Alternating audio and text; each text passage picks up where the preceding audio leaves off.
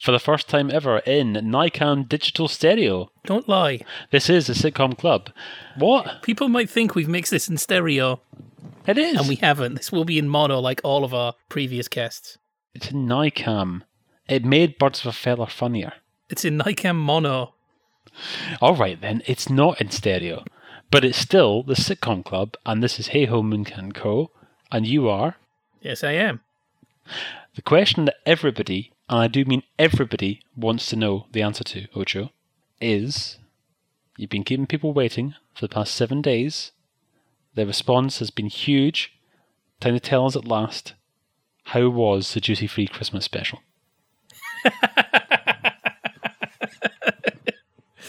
It was weird. After all that discussion about how it was a very BBC thing to have your Christmas special be shot on 16mm with no studio audience, Yorkshire Television's Duty Free did the same. And on location. Oh. What, you mean Kirkstall? For a while, I thought, okay, fine, the outdoors is clearly Spain. But for a while I was in no doubt that the interior had to be that Novotel off the M606. But I can't remember what it said, but there was definitely a sign in Spanish that looked like it was integral to the structure, not just something stuck over. A sign in English. I thought, oh, okay, maybe I'm wrong. Maybe the whole thing is shot in Spain. I mean, why would they have used the interior of a Novotel when they could have just got some Spanish hotel? It just makes life generally easier. You keep your Spanish filming down to a minimum. Zoom out there, do some exteriors, zoom back home, find somewhere a bit closer to base to do the really long scenes. Why not? I mean, this is just an experiment, right? Why not film all the scenes in Spain and film them in an actual Spanish hotel and just don't ask permission? Just sneak them all in there, film the scenes, get it over and done with, out the door before anybody notices. But if somebody does notice, then your Christmas special's down the Swanee. Well, I would have preferred Not a great plan. I would have preferred a Christmas special of down the Swanee. What, a big steamboat. Yes, with little Jimmy Clitheroe at the helm. That would have been better. It wasn't bad. My wife thought it was funny at first. By the time it ended, she went, okay, I couldn't really take much more of that because it was an hour-long special. And it did kind of pall after a while. But initially, it was pretty good stuff. Better than I remember. Have you yet seen the hour-long Home to Roost Christmas special, which is on that network DVD as well? Ah, no, I haven't, but it's on there. Okay. Is that 16mm? No, it's all VT It's 8. and... No. It's all VT and it's audience-based as well, but it is also an hour long. And I'm not making any comment about the quality of the episode, just that it was repeated one Christmas on Christmas Day by Channel 4 around about 1 o'clock or so. And about 15 minutes before the end, our big family Christmas dinner was ready. I made all the excuses under the sun because I just wanted to see the end of the show. It wasn't even that good, but I thought I've stuck with this for 45 minutes. I don't have a video recorder with me, so I'm going to see this through to the end. So I probably made everybody's turkey a little bit colder that year. But don't blame me, blame Eric Chappell. Oh, I watched Alleluia. Oh, that was I could tell bad. straight away from the tone of your voice there, the way that you said that, it wasn't a glowing recommendation. Oh, that was a stinker. It was a Christmas Carol parody. It was worse than the 3-2-1 Christmas Carol parody. Surely that's not possible. In terms of 3-2-1 version is entertaining, but in terms of... Oh, well, there you go. That's the big difference. The 3-2-1 version is entertaining. Do they in any way bastardize Dickens' original work? Yeah, there's only one ghost. Oh, what? And I don't want to talk about it anymore. Right, okay, this is unfair because I haven't given you any prior knowledge of this, but I've only just thought of it myself. So we're going to struggle through together with this. In your ideal imaginary sitcom, you're going to do a pastiche of A Christmas Carol. You've got to choose 3 actors to play the 3 ghosts. Go. You can have anybody you like from any time period. Doesn't even matter if they don't quite match up. I'm going to give you the first one. I'm going to suggest, because we're not looking for full-on drama here, obviously. If you're looking for full-on drama, then you get the people who've already played the in roles. Hallelujah, Jacob Marley was played by Jeffrey Bailden. Oh, that's a good one, yes. That's good. I was actually thinking there Richard Vernon. Yes. Oh, or Lionel Jeffries. No, Lionel Jeffries strikes me as more of a Fezziwig. There seems to be something hale and hearty about Jeffries. Okay, so what about Christmas Present? Well, I'm always surprised that Brian Blessed's never played the part. That's exactly who I was just thinking of. I was going to say, if you were to do it now, if Miranda's Christmas special was a pastiche on A Christmas Carol, then almost certainly be Brian Blessed, wouldn't it? Have you ever seen the George C. Scott version of A Christmas Carol? No, I haven't. It was supposed to be Leo McKern as the Ghost of Christmas Present, and he dropped out, and it was Edward Woodward instead. Oh, yeah, no, I had a memory there of Edward Woodward being in that role somewhere, but I couldn't remember where. And you keep thinking that he's going to kill Scrooge. The contempt just flows from him, and he seems to be memorable more for his anger than his jollity. And that bit at the end where, beneath his robe there are the two starving children. He says, "Look, beneath my robe." I was willing to believe that it was going to be Russell Hunter under there. I got you that gum, Mr. Christmas. That was it. Bang! Oh, no more Scrooge. Have you heard, by the way, new Equalizer? Oh, really? Yeah, and I mean, every TV show from the 1980s keeps floating around development hell. Well, the name that I saw was, I think it was Wesley Snipes. Dave Benson Phillips. Oh, no, okay. Oh, that would have been superb. Oh, yes. I mean, what I would have wanted to know then was, what was it on Dave Benson Phillips' list of alternatives to financial remuneration that he would have accepted for the role? Because if you're not familiar with that, on Dave Benson Phillips' website, where he's available for bookings, he's got this huge list of all these items that he will accept in return for making a personal appearance, and he's got it all worked out according to the type of appearance and length of appearance, exactly what particular items he would accept. You could turn it into a little bingo game, to be honest. What would you do for a Marie Callender's microwave chicken pot pie? Let me just check. Now, I don't want to misquote him, so this is subject to change. I believe that he will give you 30 seconds of his time on a landline phone call. Not mobile, landline only. So Wesley Snipes, I look forward to another one of those threads that broke out when the Murder, She Wrote recasting was announced.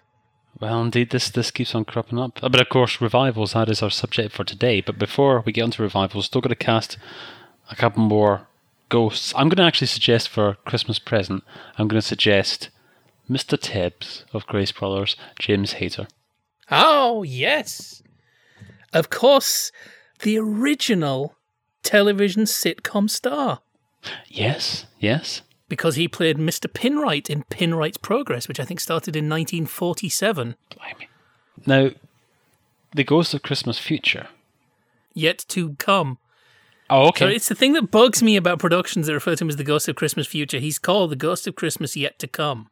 I see. Well, I mean, what I suggest you do then is you must write to all the pantomimes in the UK, because I think it could be fairly sure that if any stars of yesteryear editions of Crackerjack, for example, have staged their own local pantomime of Scrooge, I'm just going to bastardize it there, and then I'm going to call it Scrooge instead of A Christmas Carol. I'm sure that at least a handful of them will have described him as a Ghost of Christmas Future. They're wrong. But does it matter? Okay, this is an outrage. Well, I'm a traditionalist, and I like your Ghost of Christmas Yet to Come to be just a big cloak. I don't want to see the face. And if you ever get a version where the ghost speaks, well, you can just... Oh, well, that's like Snoopy, isn't it? I mean, that's just not right at all. Like that Pink Panther. We've talked about that. So we want somebody who's famous and never makes a sound. So we want somebody who's famous and also willing to be anonymous and doesn't require any billing. Dusty Bin. Perfect. Seems a little bit sinister a role for him. Because he's rangy, you know? He's such Just a friendly because character. He limited himself in 3-2-1 does not mean that he hasn't got range.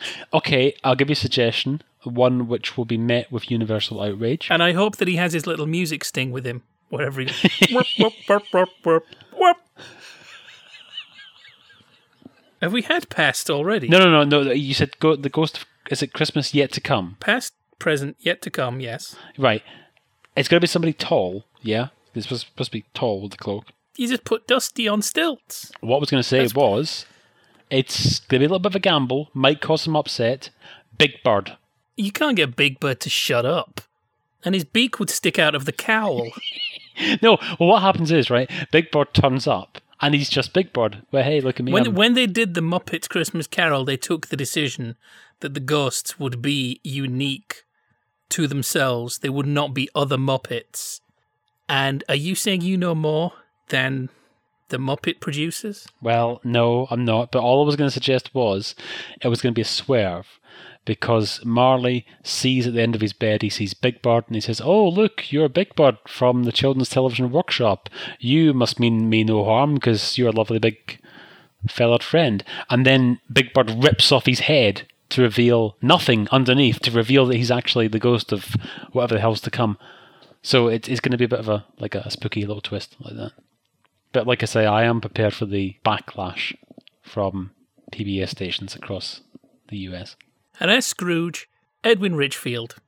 Well... and it's nothing about helping the poor, it's just toning down his language. If you don't get that reference, you need to go back and listen to prior episodes of the Sitcom Club. We're not making any comment on Edwin Richfield being a filthy, foul-mouthed son of a gun, are we? No, it's just... No. No, it's my hearing. Yes, it's entirely... Yes, it's entirely... The fault is your entirely foul mine. mind. Yeah. Well, before we get down to revivals, for that is our subject today, a few bits of outstanding business, first of all. Thank you very much indeed, firstly, to all of our new followers. We have a lot of new followers within the past 2 weeks or so on Facebook and on Twitter. So welcome if this is the first time that you've ever heard us. I always mention this at the end of the podcast, but if you've never heard me say it before, on sitcomclub.com you can find links via iTunes and also a straightforward XML feed to all of our previous shows going all the way back to April. But welcome. We hope that you stay with us throughout the festive season and beyond. We'll be here into the new year. We're not even taking a Christmas or New Year break. We are non-stop, apart from that 2.5 months that we took over the summer. Let me say also a big thank you to our very own Dr. Christian Troy, who's been doing a lot of good work on the publicity for Sitcom Club, and also has been doing some bits and pieces on the website, which we'll reveal more about in due course, probably early in the new year. Lots of you getting in touch with us about this week's topic, so thank you to all of you who got in touch with us. We'll be giving you a wee name check later on as and when your topic comes up. But a couple of people just to mention. Matthew Sweet, not in relation to revivals, but mentioning the recent hashtag TV shows nobody ever mentions, tweeted, "Anyone mentioned Bootle Saddles? Nobody mentioned it even then. Monday nights after Ballymore's Get Set Go." Now, Ocho, of course, you're a big fan of Bootle Saddles, aren't you? I was delighted to find out what it was called, because I did watch every episode at the time. I couldn't remember anybody who was in it. And I was delighted getting hold of the Radio Times comedy guide. It would easily search and find, yes, it was Bootle Saddles. And then I found that the first episode was on YouTube, missing the last couple of minutes. And I'm watching it and I really want to see the rest, because I do not see how there is 6 episodes in this concept. I'm not saying that they didn't do it. I'm just saying I'd be curious to see where they take the idea. But I'm fairly sure I mentioned Bootle. I may have only just shouted Bootle Saddles at a certain point when you were asking for titles. But yes, I think we have mentioned Bootle Saddles. I think you have, and yes. Anybody who's been, any film buffs who've been brought here by Matthew Sweet's retweet might like to know the fact that discussing recasting last time, I did have a little rant about the pronunciation of Abalgons. Well, I got angry about that. Mispronounced his name in an episode of Man About the House, you see. You're over it now. Just barely. And the other person... She said Abel Gance. She's supposed to be a film snob. She can't pronounce Abel Gance. I still haven't even worked out who or what Abel Gance is. Abel Gance, he directed Napoleon and LaRue. Now, hang on. When you say directed Napoleon, do you mean at the time, or do you mean he made a film about Napoleon? Well, this is the great thing. He makes a film about Napoleon. I don't know how long the longest version runs. Probably about 5.5 hours. Current restoration that's going around by Kevin Brownlow is 5.5 hours long. Well, I saw it when they showed it on Channel 4, and I think they showed it across 2 nights. Well, that's ridiculous. I don't think it was quite as long, though. There's been more added to it since. The TV edit is only 4 hours 50, but the current version going around is 5.5 hours long. It's a 5.5 hour film about Napoleon. I'm probably mispronouncing Napoleon. Probably put the emphasis somewhere different in French, but I'm not in Man About the House. That's the difference. Whose attention span can last 5.5 hours? No, this is the great thing. It stops in 1796. It's 5.5 hours. And it doesn't even get to the end of the story. It gets to sort of partway through because there was supposed to be more and there weren't. I see. So you was hoping to turn it onto series like the Carry-Ons? Well, that would be good too. If it was like the Carry-Ons, yes, it would. I'm going to say that he'd be even less amused by Charles Hawtrey's billing antics than that Carry-On guy whose name escapes. Peter Rogers, that's it. So imagine making a 5.5 hour film about the Carry-On team, and it ends with the making of Carry-On Regardless. Well, as long as there's a promise. And then they went on to make other come. films. But we don't have time to tell you that. Well, that sounds like a documentary that we saw recently. But oh, that was cold. Yeah, it was. Okay, well, I mean, I'm gonna wait until we see what turns up at Christmas, and hopefully the void will be filled. Anyway, let me also say hello to Simon Dunn, who has a very interesting advent calendar on his website. His advent calendar is sitcom related each and every day. His website is simondunn.me.uk. Recently featured on his advent calendar was Captain Butler, which we've all got fond memories of, haven't we? The way you said that makes me think I'm supposed to have a reaction, and I have no reaction. I personally have a soft spot for sitcoms which are set principally outdoors and yet are entirely shot in a studio. Hey, hello Duty Free again.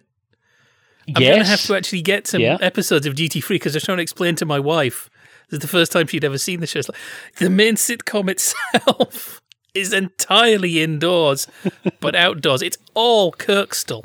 Yeah. Well, I presume this would apply to the one I've got in mind as well, High and Dry.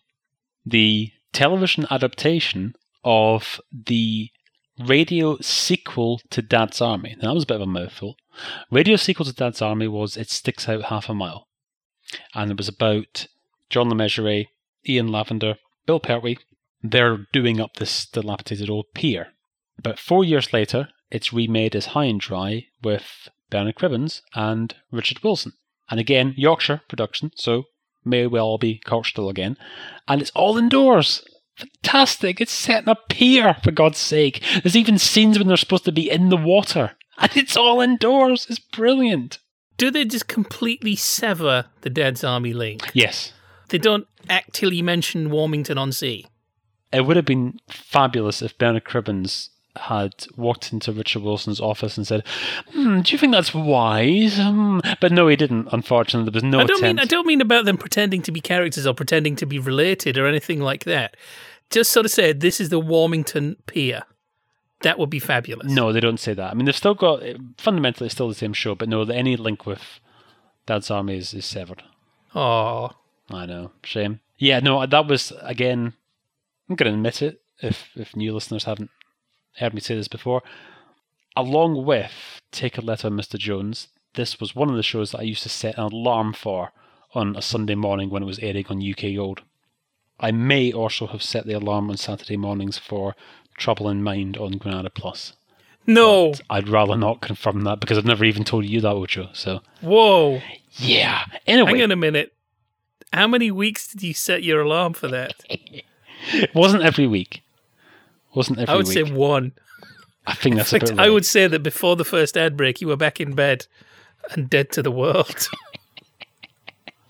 I definitely set the alarm at least once, very early on a Sunday morning. I'm talking about, 7 a.m. for Harry Worth in How's Your Father? Oh, hang on. No, I've remembered there was a third show. The third show in the UK Gold Sunday morning lineup. It was Take a Letter, Mr. Jones, High and Dry, and of course, everyone's favourite, Plaza Patrol. So, moving on. Revivals. Why was I supposed to respond to Captain Butler? What am I missing here? I liked it. So straight away you've got an idea as to what the show's like. It's Craig Charles, and he's supposed to be a pirate, basically. And he's got his crew, and they get up to all manner of hijinks. And it's all quite broad, studio-based, on this boat. And it's a bit crude. And there you are. And the entire thing is available on 4OD. So watch it now and enjoy. So revivals. They're a bad idea. Good night, everybody. I think, again, we need to put a bit more meat on the bones there. Okay. Do you put meat on bones? Surely you take meat off bones. Who the hell puts meat on bones? I don't know what chefs do. I'm not a chef. I need to see that sitcom with Lenny Henry, chef. Now, I recall that being on film, but with a laugh track. Yes, it was. Was that not one of those funny... You know, like, you got that period in the mid-90s, or the late 90s, rather. There was a period when programs were being shown in 14:9 on analog because they were also available in 16:9 for the tiny handful of people who had digital receivers. But a few years before that, you had that sort of... Wasn't that like a sort of phony film look that was sometimes applied, where they just cut the top and bottom off a little bit? My recollection of Chef was it looked like the real thing. It went through different stages. For instance, the first series of The League of Gentlemen, I think, was shot on VT, but was field removed. But they lit it properly. Whereas I think My Family, they just lit it for VT and then just knocked out half the movement information. Yeah, and it looked like hell. Yeah, they did the same to Casualty. That's right. You do sometimes see those episodes of My Family turn up on Gold and they look terrible. Anywho, to move on to the subject in hand this week, revivals. We'll cover Liver Birds and the legacy of Reginald Perrin momentarily.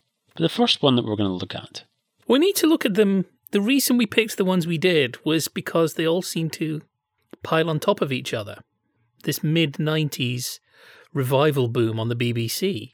Well, actually, one of them was a little bit earlier. Was that the year that Only Fools and Horses ended? In the case of one of the shows that we're going to talk about, so we may as well start with this one, Doctor at the Top. That was 1991. The other two shows that we're looking at, they were 96, and that was also the year that Only Fools and Horses, as it appeared, came to an end. Also in 96, the year before, Keeping Up Appearances came to an end, and I understand that that was a definitive end because Patricia Routledge, I think she said that she didn't want to do any more of them, so they knew that that was at an end. And also, you've got... I'm not sure about the British Empire. I think that started around about 1990 or thereabouts. So if that was still going, it was coming to the end. You'd also have One Foot in the Grave has been around by this point for around about, I think it's even 7 years, maybe. So yeah, you've got quite a few popular shows which are, if not finished by now, certainly the end's in sight for them. So yeah, I could well imagine that mid-90s BBC are looking for some new, as it were, hits. And in the case of these shows, they went back to the future, so to speak. So starting with Doctor at the Top, which was the one that I recall you being the most opinionated about. I have a bee in my bonnet about Doctor at the Top to begin with, and that is that it ignores Doctor Down Under. Now, Doctor Down Under is actually one of my favourite sitcoms. Not just one of my favourite Australian versions of a UK show. I just like the show for itself. I was lucky enough to catch it on cable in the late 90s. My memory of there being an episode which is partly dialogue free is false. That was actually because I fell asleep in front of the screen. That also explains why the second half of that episode was only 45 seconds long. But when I came to look at it again about a year ago, I realised that my memory was actually faulty. But nevertheless, so it wasn't quite as experimental as I thought, but nevertheless, I really like that show, and it is just as much fun as the earlier shows. It is basically Duncan Waring, Dick Stewart Clark running around in, I'm going to say Melbourne or Sydney or Canberra or whatever it is. But anyway, it's St Barnaby's Hospital's name of the place, and you've got an Ernest Clark-like figure there, and you've got a Richard O'Sullivan-like figure, and everything just works, and it's a really, really fun little show. And there are some recognisable names writing it, like Bernard McKenna, for example. You see John Bluthal turn up as a guest in one episode. So I think it was shown on ITV around about 1981 originally. And it just works. It's a lovely continuation of the franchise. Doctor at the Top completely ignores that. Looking at the positions that they're in, and that some of them have got family, and looking at the age of the family and so on, yeah, they've just erased the... Maybe it's just to tweak the timeline, and maybe Doctor Down Under takes place some years before it's actually broadcast, and Doctor at the Top is slightly in the future, and maybe you could fit it in that way. You're not buying that, are you? No, I'm not, no. I just think that they were taking liberties. I think that they were thinking, no, the last time anybody else seen these guys would be in Doctor on the Go, circa 75. So it's been 16 years, there you go. Whatever they got up to on the 7 network is none of our business. So that annoyed me to begin with. But I didn't let that sour my enjoyment of the show. I had seen the first episode of Doctor at the Top on YouTube a few years back. And I remember sending it to yourself a few months ago and saying, take a look at this. Now, the first thing that struck me about Doctor at the Top, and I suspect that this is going to be a recurring theme in our conversation today, is that it is losing sight of what made the original shows so popular.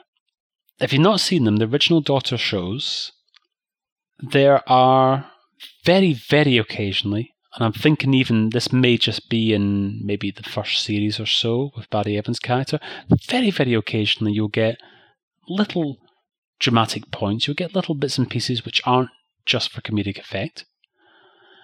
But by and large, the shows are raucous and they're very high energy. They don't, as we've previously described on the podcast, they don't just involve Waring and Dick Stewart Clark sitting on fire extinguishers around the dormitories. That's just a picture in my head. It was the way you described it in a previous time. The picture in my head was just a bunch of medical students running up and down corridors, just going, ah! Setting off fire extinguishers, sometimes into the cameras, sometimes into the audience. And I can't budge that idea now. Nobody would enjoy that more than myself. And if I ever discover an episode which even borders on that level of anarchy, then I shall send it to you forthwith. But the early shows, they've all got a nice little plot that goes through them. Eventually they graduate, they go into full-time practice. There's a couple of little, not U-turns, it's a couple of little developments along the way. There's one series they're supposed to be on a ship, and they come back and so on. But the point about all of those shows taken together is that they're all fun. There's nothing heavy in them. There's nothing serious in them. There's certainly nothing medical. I mean, there's nothing like that in them. I mean, despite the fact that they're set in a hospital, they don't get bogged down in anything remotely depressing. And they're just such easy viewing. There's nothing in there which is going to make you feel low. I don't know if this is a BBC ITV thing, because all those early Doctor shows, they were all LWT. And here's the BBC trying to take this show and bring it back from 1991. I don't know if there's something about the BBC way of doing things that's caused this, but it's not fun anymore. Doctor at the Top, certainly the first episode, it's a real drag, and there are very, very long sections of dialogue which have no laughs, because they're not intended to have any laughs. You have, for example, a section where Waring is talking about just the hours that he's working and the bills are going to pay and the size of the mortgage and so on, and how he's unhappy about how his peers seemingly have done better than himself. And you've got this whole plot about how it's Professor Loftus, it's his 75th birthday, and how they're going to have this big dinner for him and so on. It's taking so long to explain all of this in the first episode. And as a result, there aren't many laughs to be had. And the whole thing is rather a drag, to be honest. You look forward to seeing them again. Have you got through the whole series? I've seen 4 of the episodes out of the 7 so far. And to be fair, I mean, I'm talking specifically here about episode 1. I am actually interested to see the remaining 3 episodes because, as you said, it does pick up. By the time you get into the middle of the series, there are some episodes. There's one written by Bill Oddie, episode 4, which is quite good fun for its own sake. It's just a nice, silly episode and doesn't get bogged down too much in what's gone on before or trying to explain who everybody is and so on. But yeah, certainly that first episode was a bit of a downer for me. You look forward to seeing them all again. I mean, that's part of the appeal, that you haven't seen these characters for a long time and you look forward to seeing them again. But once you've seen them, I don't know, it really is missing something in terms of its energy and the fact that it was a lot of fun when they were doing their stuff in the 70s, and it just isn't that much fun now. I don't see there's any reason for them to have to start that way. I think episodes 3 and 4, episode 4 definitely, because it's written by Bill Oddie, starts just gag, gag, gag, gag, gag. And yet, I think you get an idea of who's where in career terms. I don't see there was any reason they could have just started with partway through a day and let's see them do their stuff and then have a little explanation. But yeah, episode 1, I just seem to recall lots of, right, this is what's happening. And there's also the retirement party plot line. Let's stop and have people arrange the guests at a retirement party with the occasional gag. But plenty of arranging the party. And that plot's actually extended over to the second episode as well. So really, you could have had all of episodes 1 and 2 condensed into a single episode. I thought episode 3 is kind of where it maybe should have started. You do have something about NHS cuts, but it's used in a way that sort of pushes a comedy plot line along. So you have that acknowledgement, that's fine, but it also works, there's a gag hanging on it. But who was still watching by episode 3? As I understand it, there was quite a severe drop-off in audience figures. I think I've heard a figure of 12 million being cited for episode 1 of that series, and by a later episode it was down to 5 million. And that's quite a severe drop. I still can't get away from this idea that I'm wondering if perhaps there's somebody in the commissioning process has become involved and just thinks that the Doctor show of old it's not sophisticated enough. You know, we need something... Well, of course, between the end of Doctor, wherever, and Doctor at the top, we've had Surgical Spirit. And I get a slight feeling, especially as, they're all middle-aged and you've got consultants and you've got... I get a feeling there is a certain extent that somebody's been taking a look at Surgical Spirit and saying, we could do that, but we could do that with the added bonus of having characters people already care about. And the balance just isn't there. The thing is that I understand somebody saying we don't want to see them playing pranks on each other in the way that they would have been in 1970.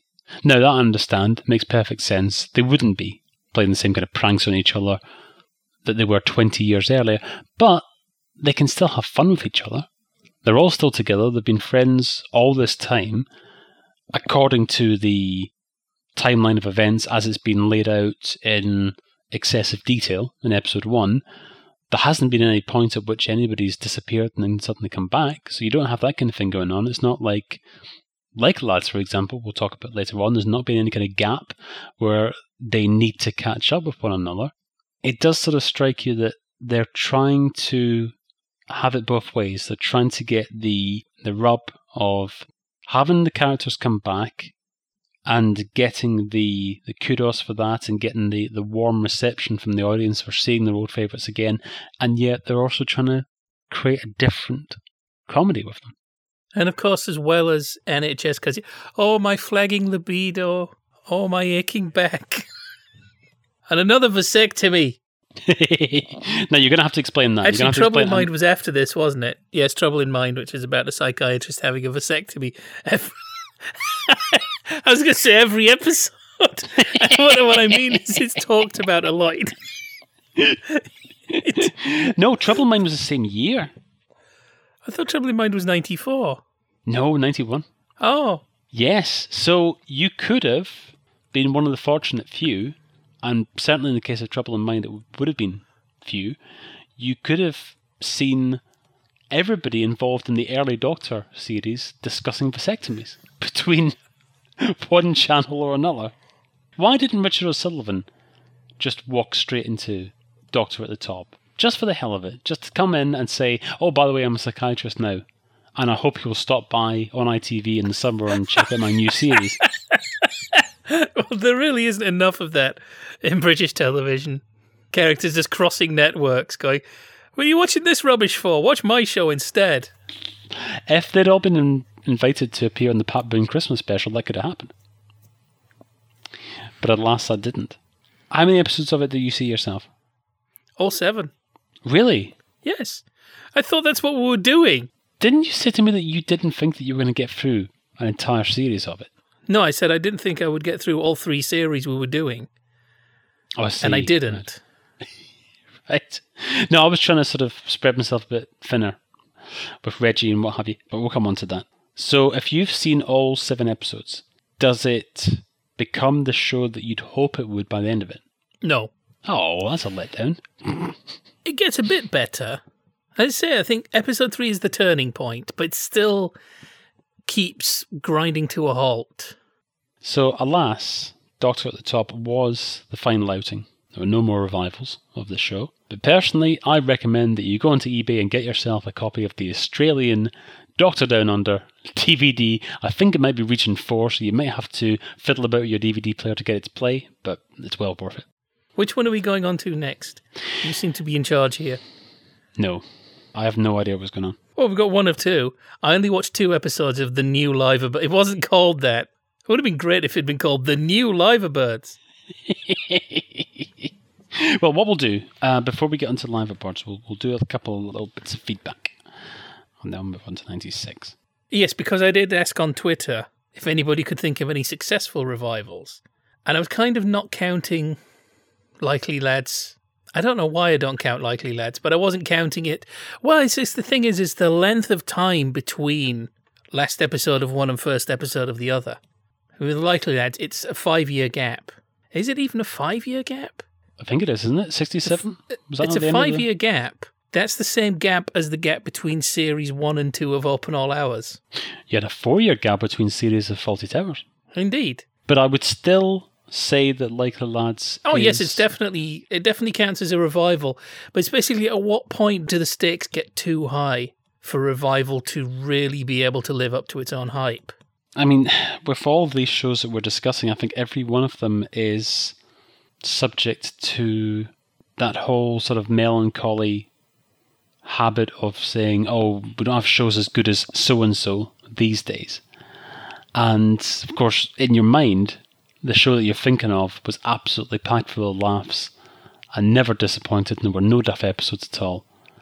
Well, I think the problem is now we also have this tendency, everything's just as good as it used to be. Let's try and forge a fake continuity between the franchises of the past and the franchises of the present. It's a very BBC thing as well. It is. Holographic Morecambe Wise. No, do not mention that. But there is that kind of, everything's just the way it used to be, and it doesn't. Culture will always sort itself out. You don't need to. Having had subsequent generations always going, no, nothing's as good as it used to be. There is now this sort of voguish thing of, don't be such a stick in the mud. It's like, yeah, but isn't it possible for a medium or a genre to go through a malaise? And doesn't that happen if we don't take care? Because you talk to some people and they seem to think that no matter what you do, culture will take care of itself. It's entirely self-regulating. Well, I think that it was telling that the overnight figures for last year's Christmas shows, everything was under 10 million viewers. And I don't necessarily see any evidence in this year's listings that that's going to change. I hope it does, because television's one of my big interests and always has been, and I don't want to see it just slowly fade away. I don't just want to see the television become a platform for work that was originally produced for other mediums. So, for example, I don't just want to see it turn into the place where you watch Netflix or where you watch a football game if you can't be there. A backdrop for the girls and boys who just don't know and just don't care and just complain when you're not there. Well, let's hope that there's some ratings busting shows this year and that they're not going to hit Only Fools and Horses figures, obviously, but let's hope that they at least reach maybe 12 million. Is that too much to ask for? Because when it gets into single figures... Only if they deserve it. Well, this is the thing. I mean, when it gets... Well, okay, there's two ways of looking at that. If it gets 13, 14, 15 million viewers, it deserves it, whether we like it or not. So if that many people choose to watch Downton Abbey this year, good luck to them. Great. Oh, I won't be one of them, but it would be nice to see a big old successful show like that. Obviously, the one that I'm hoping is going to get huge viewing figures is going to be on Boxing Day, like yourself. I hope that Still Open All Hours is a huge success and that people are clambering for more next year. And that it's good. Yeah, well, exactly, yes. But I do worry when the top rating shows of a period like Christmas are all in single figures as far as the millions are concerned. And I know that with obviously these days you've got to take into account things like iPlayer views and so on. But yeah, let's hope that there's a bit of a renaissance coming. We'll see. Nah, I'm a pessimist. Television sucks and deserves to die. But you don't have that view when it comes to music. No. Whereas I probably do. I'm open to an argument that music is not as dynamic as it used to be or should be. That's an entirely different argument for there's nothing good out there. Because there are, local music scenes. There is the do-it-yourself ethic, which can't exist in television. You can see a band as good as any great band of the past. Just by chance, they might be out there playing to a handful of people. You can't have a drama or a comedy as good as the dramas and comedies of the past with the same small resources. A fantastic band can play a small venue to a small audience with not very expensive instruments. There's no such real thing as budget television that can compare, and budgets are stretched thinner and thinner. Well, no, they're not they now clump around things. So there are only a handful of dramas and a handful of comedies that have a lot of resources thrown at them, and they either they crash and burn, or they go on to be big successes that people talk about. Like, oh, don't get me started. I'm going to go in my... You see, you had your chance there. I was going to talk about music, but no, my brain just keeps pressing this just never point. Never ever try and convince tooth. me. Never try and convince me that Northern Soul is any good, and I'm happy. I've never tried to convince you that Northern Soul is any good. Well, you sent me that Banana Splits clip. Because it's a Banana Splits clip. I thought you like that. Of course I like the Banana Splits. Of course I do. I'd rather that was on for 2 hours. The best Banana Split song is This Spot, which is more of a kind of a bubblegum thing. So before we get on to the all-new Live Birds. Like the all-new Popeye show that was about 7 years old when it started, when the prints were manky and washed out and scratched to death. And then the year after I'd seen it for the first time, it came back and it was the same episode. Why are you calling this the all-new Popeye show? You've made a rod for your own backs. For that to really work, you have to show it once and then put it away. Never show it again. Well, we will find out what's all new, because there are certainly some liberties taken with regard to... If you think the Doctor timeline was bad, wait till you get to the Live Birds. But anyway, a couple of your feedback notes, first of all. G. Baker writes, absolutely fabulous, mainly when they brought it back after 1995 for Series 4 in 2001. Now, I'm going to admit something here. I did watch a handful of episodes of Absolutely Fabulous in its first year. I have not seen it since. Yeah, never caught on with me. I could not say... Full of, jokes, people laughing. So I really couldn't say how well it stood up in 2001. I mean, for what it's worth, my memory of those that I know watched it in 2001, they were not disappointed. I think that they were perfectly happy with it. Again, we're getting into that area there. Is 6 years, is that perhaps about the right length of time if you are going to bring something back? Because that wasn't... I don't think that was really meant to be a revival as such. It wasn't going to be... It's been... all these years, and now we're going to finally catch up with them and find out what they've been doing. It was more, we're going to continue, we're going to carry on, make more Absolutely Fabulous. So, yeah, sorry, G, I really couldn't comment to any great degree, but if anybody listening has got any thoughts about Absolutely Fabulous and how well it stood up when it came back, let us know. Tweet us at the Sitcom Club. Simon Dunn asks, in sickness and in health, also mentioned by Lapsed Cat as well on Twitter. Now, you've got a 10-year gap if we're only going by BBC dates. Last episode of Till Death Us Do Part, 75, 1985, in sickness and in health. Very much a revival, very much catch up, find out what they're doing. The reason I said if we're only going by BBC dates is because it did actually have a series on ATV in 1981, which was Warren Mitchell, Dandy Nichols, and Patricia Hayes. I was just thinking about Through the Keyhole. Is that a discussion for another time? No, let's address that just now.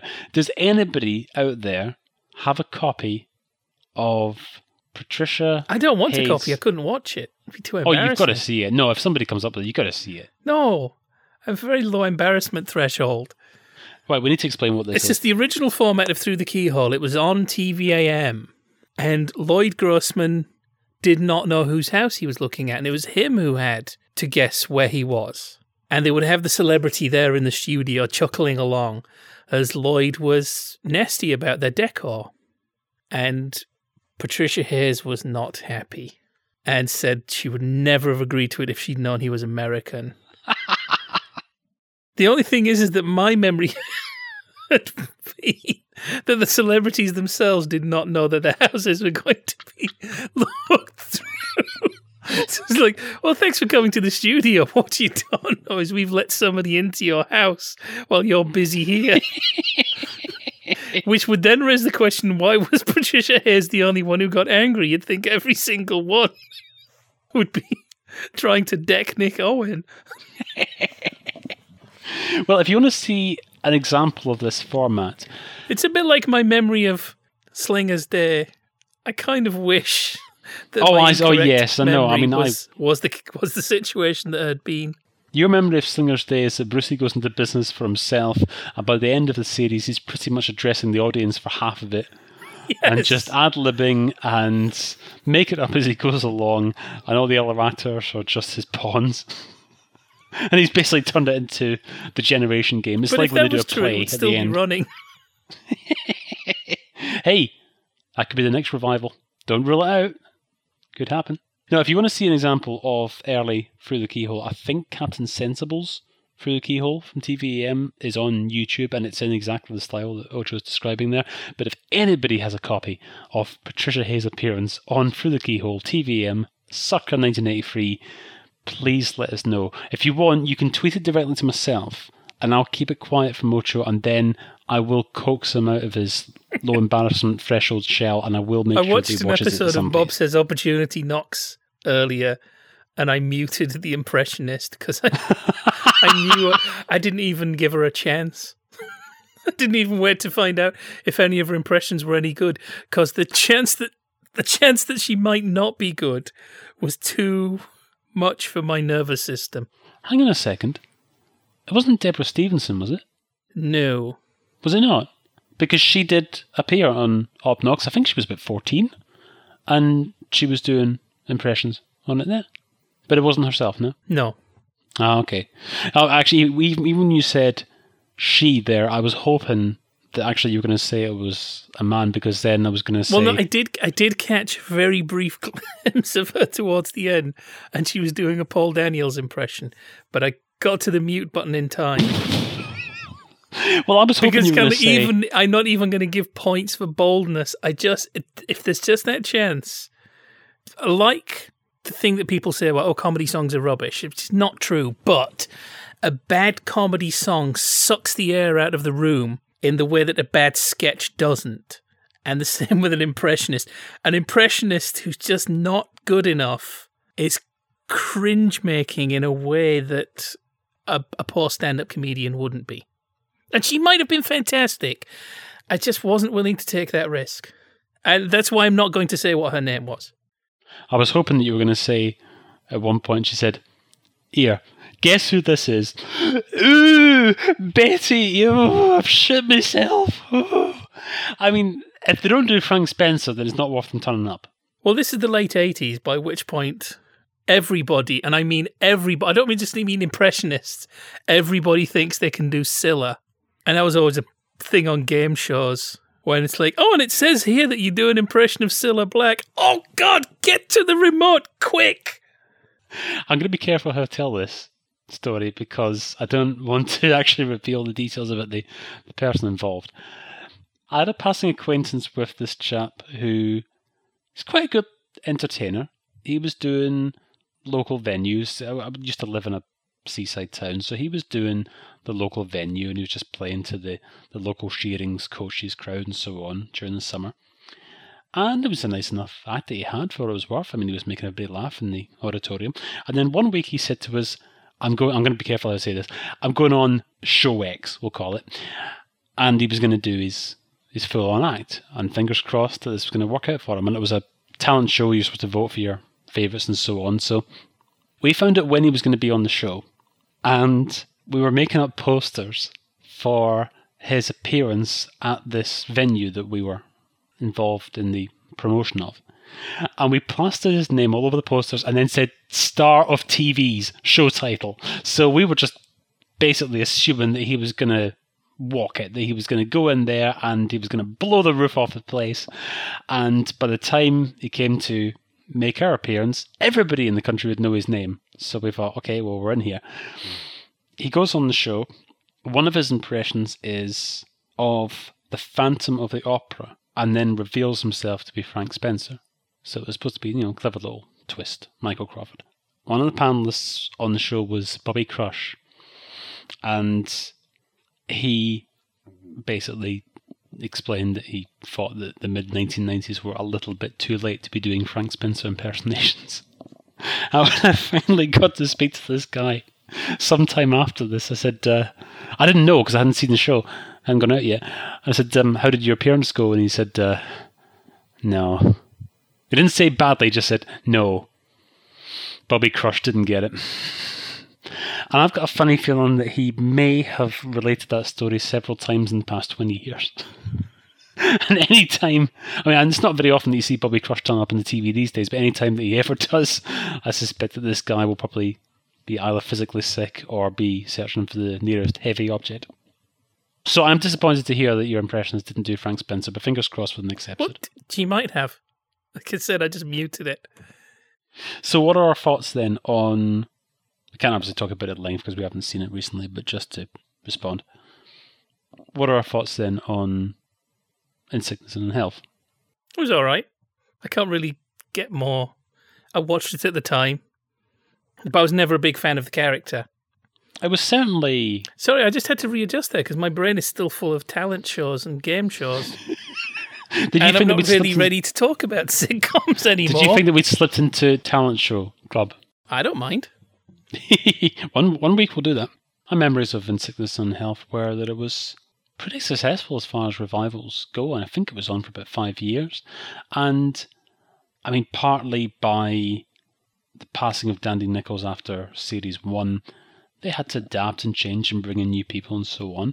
But they weren't, as far as I could tell, they weren't trying to relive the glory years and do Till Death Us Do Part light. Hadn't there been a big change in the personal relationship between Warren Mitchell and Dandy Nichols as well? As I understand it, I think that by the time they got to the end of Till Death Us Do Part, I don't think that they were on the best of terms. But I don't think that was necessarily still the case by the time they got to either ATV or In Sickness and in Health. My understanding was by the time of In Sickness and in Health, they'd become quite protective of each other, and which I think will have an effect on the on-screen chemistry. But no, I just don't have any particularly strong feelings, but I watched it at the time, so it must have done something right. And it's not one of these one-series wonders. It was on for a long time, and it didn't try to become Till Death Us Do Part light. It adapted, and it ultimately became a show in its own right. And it was Alf now relating to the people around him. Because, of course, Till Death Us Do Part, principally, it was about the social political issues of the day, whereas in Sickness and Health was more about Alf and the fact that he was getting on in years and how he related to the people around him and how they treated him. So it became a bit more actually about the central character. It became more about Alf Garnett the person. But yes, certainly as far as revivals go, I would say that would be up there with the most successful. Which is not necessarily but the thing case is, when it comes because you don't have quite the same huge gaps. Well, it's a fairly lengthy one. The ones that. we're dealing with now. Because we're going to count ATV's Till Death as existing, if only in terms of and how much warming up it takes people to do to get back into their characters, to get back into the swing of things. So yeah, if you've got, even ATV aside, if you've got a 10-year gap, that's one thing. If you've got an 18-year gap, that's quite a bridge to cross. Speaking of which, the Liverbirds. Now, I did say to yourself, Ocho, make sure you see the first 2 episodes, not just the first one. How did that go for you? Meh. Which was my feelings at the time. I watched it when it first went out, and I just remember everybody going, that didn't work, did it? And we have similar problems, which is, oh, right, let's catch up with each other and then complain about our lives. Now, that's a bit more of a Carla Lane thing. Oh, where did my life go? But again, these are characters who have not been previously set up for that kind of where did my life go? So I imagine that was jarring for people who fondly remembered the original.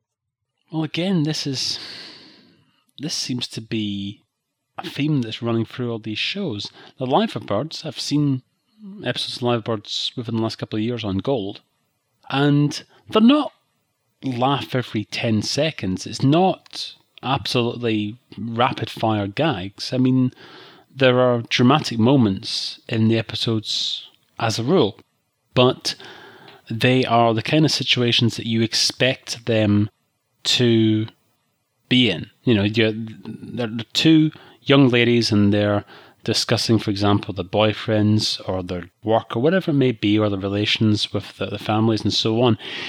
But there's nothing too heavy, so to speak. It's all nice and light-hearted, and again, like we're talking about the Doctor series, it's all good fun. It's all feel good. And yeah, when you get to New Liverbirds, it's really grim. The reason, Ocho, that I said make sure you watch the first 2 episodes is because I didn't want your last impression of it to be the end of episode 1. That is quite a bold way of ending the first episode of a sitcom. Yeah, it's like I say, it's the end of episode 1, so it's not really a spoiler, but we've got a storyline involving Polly James' character and her son, who is in some difficulties, taking a wrong turn and ended up in, I think it's Young Offenders Institution. And yeah, if all the publicity that you've seen beforehand is, look everybody, way, it's the Liverbirds, they're coming back, brilliant, remember that show from the 70s when it was all fun and laughs and it was in colour and brilliant, way. And at the end of it, I mean, it's like the last scene in an episode of Coronation Street or EastEnders. It really, it's not at all what you'd be expecting. It's certainly not what you would have been expecting half an hour previous. One of the problems I had with this, and I think it was a problem that started in Bread, is this weird sort of pathos, undercutting the pathos, introducing the pathos, undercutting the pathos, and it starts to weather vane. So it's like, hey, it's not all a downer, but remember, this is actually a little bit more serious than a normal comedy, but it's a bit of fun anyway, but let's not forget. I was like, no, commit. If you're going to puncture seriousness, do it. But then I got the feeling that when it did go for seriousness, there was a little bit of that finger wagging. It's not all just laughs. But we like a laugh, but it's not all just laugh. But I ended up a bit seasick. I think you might have the same opinion on this as myself, Ocho. I'm not really a fan of 90s culture, generally. I find the 90s a bit of a... It was all right until Parklife came out. I find the 90s a bit of a nothing decade. The other decades... I went to see Blur live and came out with a friend. And it's like, we better come back when they've stopped being quite so in with the in crowd. And... yeah, Britpop. It's horrible. That whole... Because that was the beginning of everything's... Oh, come on, everything's just as good as the Golden Age. This is the Golden Age. let's regurgitate the tropes without any of the originality of content. Where did my libido go? See, Paul Who would Cotter's want to listen problem- to this, Mooncat? This particular podcast is our own personal sitcom club at the top. No, but it'll be. I'm so old, and and people want to hear me talking about how I'm so old because that's really interesting. Odds, cufflinks. It's just this thing now that I keep going on message boards. And we go, oh my God, 1993 was 20 years ago. Of course it was 20 years ago. It's 2013. That's just mathematics. But hey, that way you can make the conversation all about you. Because that's when people go, oh God, I feel so old. It's so that they can get the personal pronoun in there when actually everybody should be talking about something interesting. Nice bit of CGI on the opening titles of the Liver Birds, though, with the birds jumping off the Royal Liver building. It was. Sorry, I made that sound like it's Polly Jibs. And it's Hughes commit suicide at the opening of every episode. I mean, How grim is this plot going to get? I mean, the sculptures, for those of you who don't want to watch it, So that's why there was only one series. The actual birds, the actual misrepresented cormorants that are liver birds on top of the Royal Liver building, fly away with the wonders of CGI, and they bring back little Scylla and her dog. Oh God, we got to explain another reference. Right, go on then. Scylla Black tried to get a cartoon show off the ground, and there is a pilot out there, and I think it's on YouTube, and it involves little Scylla and her dog, voiced by John Peel, meeting a liver bird, voiced by Gareth Hunt. Yes. My recollection is he's doing a vague kind of Derek Geiler impression. Written by Vince Powell. Ah, well, there you go. Have we finished with the liver birds now? I think we've all finished with the live part now. Okay, I've got a terrible confession to make. I've never seen the film or the play Shirley Valentine. Yet I know just enough about it that it makes me wonder if some of that might be in new liver birds. Like I've said, and this is a theory I'm going to pursue in the next segment, that whole thing of Doctor at the Top, Surgical Spirit, liver birds, for Shirley Valentine, maybe I'm not able to take this theory any further, but I just wanted to put that out there. And in our next one, The Legacy of Reginald Perrin, I'm going to say that Waiting for God kind of bubbles up a little bit in this. Now, did you actually watch the whole series of this, Mooncat? I have not seen all of Reginald Perrin yet. I will just say that Lapscat has tweeted us, the legacy of Reggie Perrin was as misguided an idea as those two 80s Pink Panther films they made after Peter Sellers died. Ironically enough, one of those actually featured Leonard Foster in a scene cut out of the Trail of the Pink Panther. Now, cards on the table. Cards. Cards, yes. I am not against revivals, per se. I'm not against, and frequently, well, like Still Open All Hours, which we're practically sponsored by at this point. And people go, oh, they couldn't, no, it won't work because Ronnie's gone. And it was all about him. No, David Jason is good enough as a comic actor. He's got the chops. I'm not necessarily one of those people. I'm glad the Beatles got back together. That was fine as a way of capping a retrospective project. So I'm not really into too much treating certain shows, certain bands, certain things as holy writ. Bring it back and see what it looks like. I love the fact that the last Goon show of all exists because you've got Neddy Seagoon making references to the Grateful Dead. I like that idea. I liked when they did those remounts of the scripts with Jeffrey Holland and Andrew Seacombe and, was it John Glover? It had its own problems. I think they probably shouldn't have just had 3 people for the 3 cast members. I think they would have been better off getting maybe even a different actor for every voice. But it was an interesting project. These are radio scripts that we can't hear so let's remount them and enjoy them as radio. And again, Blue Bottle making references to Badly Drawn Boy. Fine, I like that. Just bring things back and have a look at how they bend the reflection of the present. Just doesn't necessarily work every time. And most of the time it doesn't, but I don't think it's because these things are too sacred. I think the idea of a Reginald Perrin show without Leonard Rossiter is not a stupid idea. It's very difficult to get right, and I don't think they did. To address Lapscat's point... Yeah, sorry, that's not necessarily the point he was making.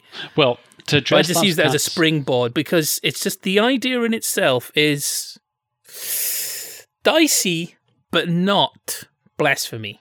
To address Lapscat's point, the problem with those films, The Trail of the Pink Panther and Curse of the Pink Panther, is that the first one is horrible because they are attempting through a series of scenes that were cut out of previous films, so scenes that didn't make the grade initially, they are attempting to basically make a new Peter Sellers film when Peter Sellers is no longer around.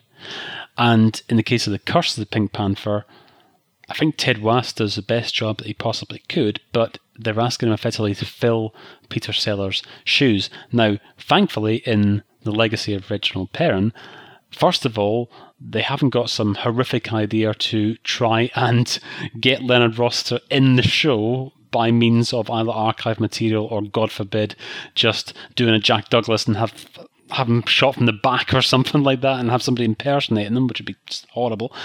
And also, they're not trying to create a new Reginald Perrin figure. So they respect the fact that Leonard Rossiter is no longer there, and they make the best of what they have in terms of the existing cast doing what they can. Out of the three that we saw, this one I actually liked the most, and I've seen the first 2 episodes ahead of our conversation today, and I am interested to see the others. Now, I don't know how well it's going to go, but David Nobb's writing, as far as I can see from the first couple of shows, is still as sharp as ever. And yes, it's a very, very difficult situation, and the chances were that it was never really going to be as big a success, but what the hell, why ever not? What did you think, Ocho? What did you think of Richard Perrin? Well, here's the problem. Without Reggie, you're left with characters who are initially designed to be reacted to by Reggie. They're not identification figures. They're not even particularly fully thought out figures. Not through anything David Nobbs did wrong. They're kind of pantomime-ish. That's fine, that's what they're there for. Part of the whole thing with the catchphrases initially is the annoying repetition. This is the world that Reggie is trapped in, where everybody comes on and says their piece. It's not thought, it's just noise. And the audience laugh at them like catchphrases, but they do kind of have a point. And this is a series without the identification figure. And all of the supporting cast are now the cast. And there's just not enough there to build on. And what I think would have made this work is to pare things down a bit. Because everybody almost seems to get equal time. Which I imagine was possibly one of the ways you managed to get nearly everybody back. Trevor Adams doesn't return as Tony Webster because they couldn't find him. And he'd retired from acting anyway. But with everybody getting equal weight, and everybody being treated like a sympathetic identification figure, it just starts to fall down. And I think they should have focused on Jimmy. Now, I know there'd already been a spiritual successor with Fairly Secret Army, Jeffrey Palmer. But I think, again, Jimmy seems to be the one who, well, I mean, Jeffrey Palmer's such a warhorse of television comedy. So we know he's got the chops. Not seeing anything against the others, but there's a little bit more to work with Jimmy. And there are indications later on that we do explore Jimmy's state of mind, and it seems to bear the most fruit. So I think this needed to build it around him a bit more. And another problem, of course, is the central conceit is eerily reminiscent of a 1951 film called Laughter in Paradise, which was remade as, I think it was called Some Will, Some Won't. Was that circa 1969? Mooncat, you probably know more about this because it's more your era. The one that's in my mind is the one with Michael Hordern. I do remember a scene with Michael Hordern, and I think it's Arthur Lowe's the desk sergeant, and I think Stephen Lewis is also there with him. And Michael Hordern saying, I need to go to prison. This is his... Yeah, Michael Hordern playing a role that was played by Alistair Sim in the original. And he has to go Wilfred Bramble and Dennis Price, James Robertson, Justice. I think this is available on DVD from Network, and I might have to invest in a copy. So it doesn't help that some of the audience will have seen the idea played out already. And Frank Thornton's in it, of course he is. We're going to come back to Frank Thornton shortly, by the way. So that was the problem I had with it, is you have a lot of characters who are almost just a catchphrase and are also meant to be annoying. They're still only just a catchphrase, but they're also now meant to be lovable, and the identification is spread too thin. I did find that there was too much in terms of repetition of the catchphrases. For example, CJ's "I didn't get where I am," mangling the analogies. Jeffrey Palmer, cock up on the blank front, and so on. A hell of a lot of them all compressed into a single episode. Maybe it could do with, as you say, being pared down, maybe it could do with focusing on individual characters for a time in each episode, rather than they're all being together at the same time. I still think that leaves us with the problem of characters who are not meant to bear much weight are now being squashed under the plot. It also leaves Pauline Yates as Reggie's widow in a weird position, because she wasn't weird and didn't have a catchphrase, and now she's stuck sharing every scene with these catchphrase characters. She ends up in a strange place. That I can make an exception for, because I think if you were actually married to Reggie Perrin, I think he'd have that kind of effect on you. Don't go in-universe on me, man. No, I think he would have that kind of effect on you if you've put up with him all these years. No, she hasn't got. That's the problem. She's still the voice of sanity, and she's reacting a little bit to every character. And again, she's carrying more than she should. So I think it's just it just became unbalanced. And as you haven't seen the end of it, I can't complain about the ending either. But there you go. I don't mind. Although, is it going to be too much of a spoiler for people who may want to rush off and immediately watch it straight after this podcast? Okay, just take your earphones out or turn off for a few seconds. I'm going to hear it anyway. I'm not talking to you. I'm talking to the listeners. You can take care of yourself. Okay, spoiler coming. Come back in 10 seconds' time, starting now. They don't get the money so that there's an opening for a second series. Do you know, I sort of guessed that was going to happen anyway. So, we're back. But that bugged me too. Doctor at the Top and Legacy of Reginald Perrin were close to working. They just kind of collapsed under expectations, and with Doctor at the Top trying to be too different, and with Legacy of Reginald Perrin not being different enough. I think we have spoken in previous shows about... Actually, I tell you another thing. Just all the drooling of Patricia Hodge. Okay, I know they were trying to make it funny, but it just didn't work. It was just everybody talking about how flaming gorgeous Patricia Hodge is. Yeah, but they're oversexed men, aren't they? Ugh. But yeah, and everybody's sex. Again, we started getting this thing of, oh, my flagging libido. Oh, it's there, actually. Life in the old dog yet. The simple fact of the matter but lots of characters were still doing this thing of, I still enjoy it. Okay, right, one of you, you can do that. One of the couples in this can do that. But it just seemed to be, look, they see they're enjoying themselves, and so are they. There isn't really a point to make. There aren't three significantly different cases here. It just seems to be life in the old dog yet. Again and again. As far as Paul Collier is concerned, was Viagra available in 1991? Who's Paul Collier? The third Doctor. Oh, we're going back to Doctor Up the... Yeah. Yeah, well, because we... Doctor Up the what? Because we keep on talking about his flagging libido. And so, surely, he was in need of a prescription. I don't want Viagra jokes. What is that what they're going to bring? Are they going to bring back something from the 90s now? With Viagra jokes? Did they bring back anything? They must have brought back something from the 90s. Oh, that's a good question. Ooh, something from the 90s. Oh, well, it's coming. Birds of a Feather. Oh, my flagging libido again. Is Dorian going to be in it? Yes, Oh. They're all going to be in it. It's a bit like when they brought back Last of the Manor Born to the Manor Born, which wasn't too bad. Wasn't fantastic. Well, it was a one-off. It benefited from the fact that there was only going to be one episode. Yeah. And it also benefited from the fact that something in it had become a bit more topical, with one of the characters being a Polish immigrant. But there was also a certain tendency of, oh no, I've got bird flu in my iPod. Hey?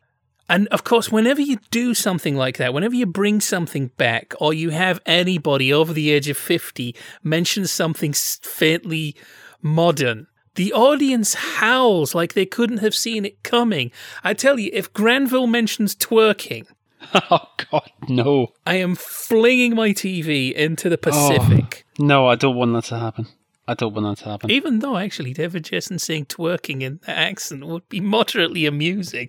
It's the principle of the thing.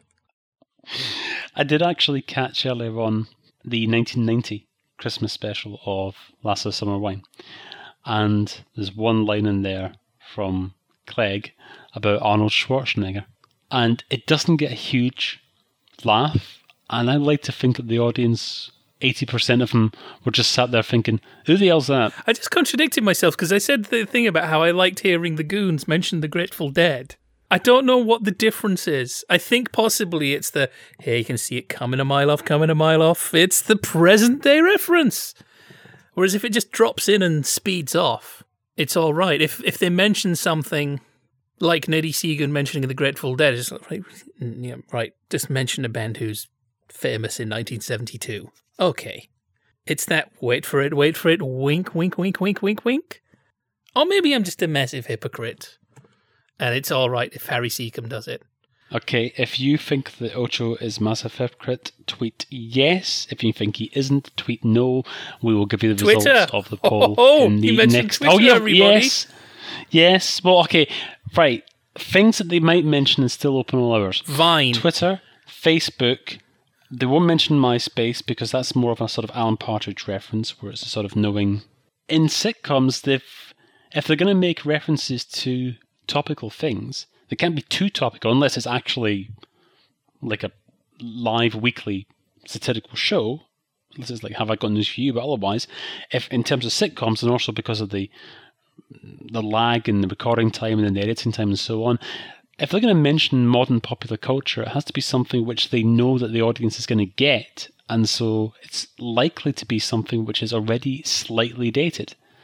They're not likely to do a lot of gags about, I don't know, what's the latest in thing right now. Well, like twerking.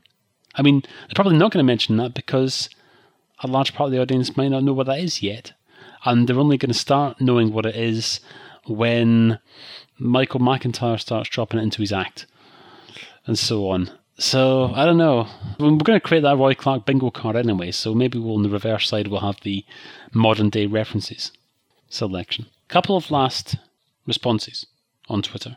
Labs Cat again says, people who clamour for a Faulty Towers revival should remember that Manuel is now 80 and Cleese can't write jokes anymore.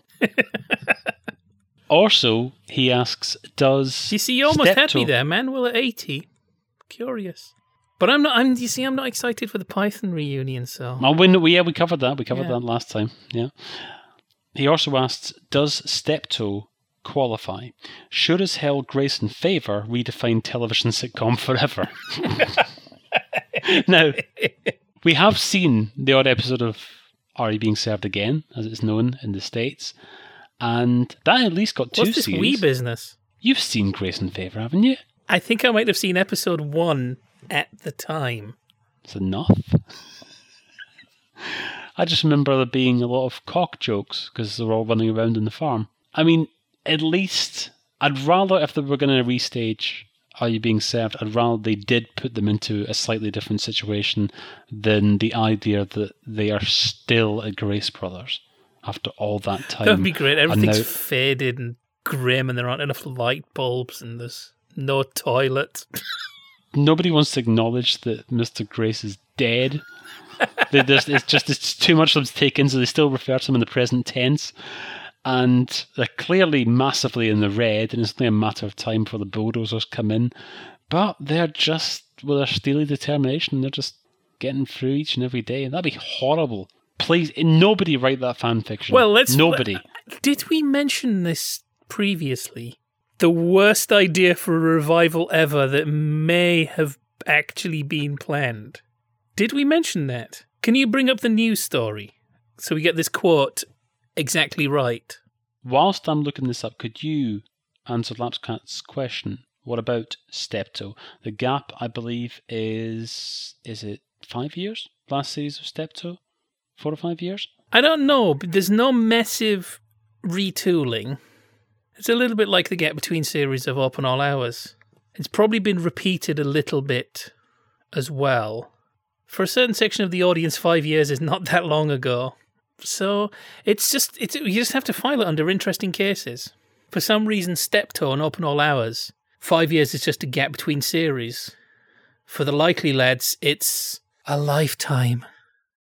The big change, of course, as far as Steptoe is concerned, is the transition to colour and being able to reintroduce the characters effectively. Because, I mean, we're too young to been through it, but when you look at old listings, old newspaper articles and so on, there's a really strong clamouring amongst the audience, amongst critics and so on, for colour versions of shows. More so even now than there are people saying, I'd like to see HD versions of shows.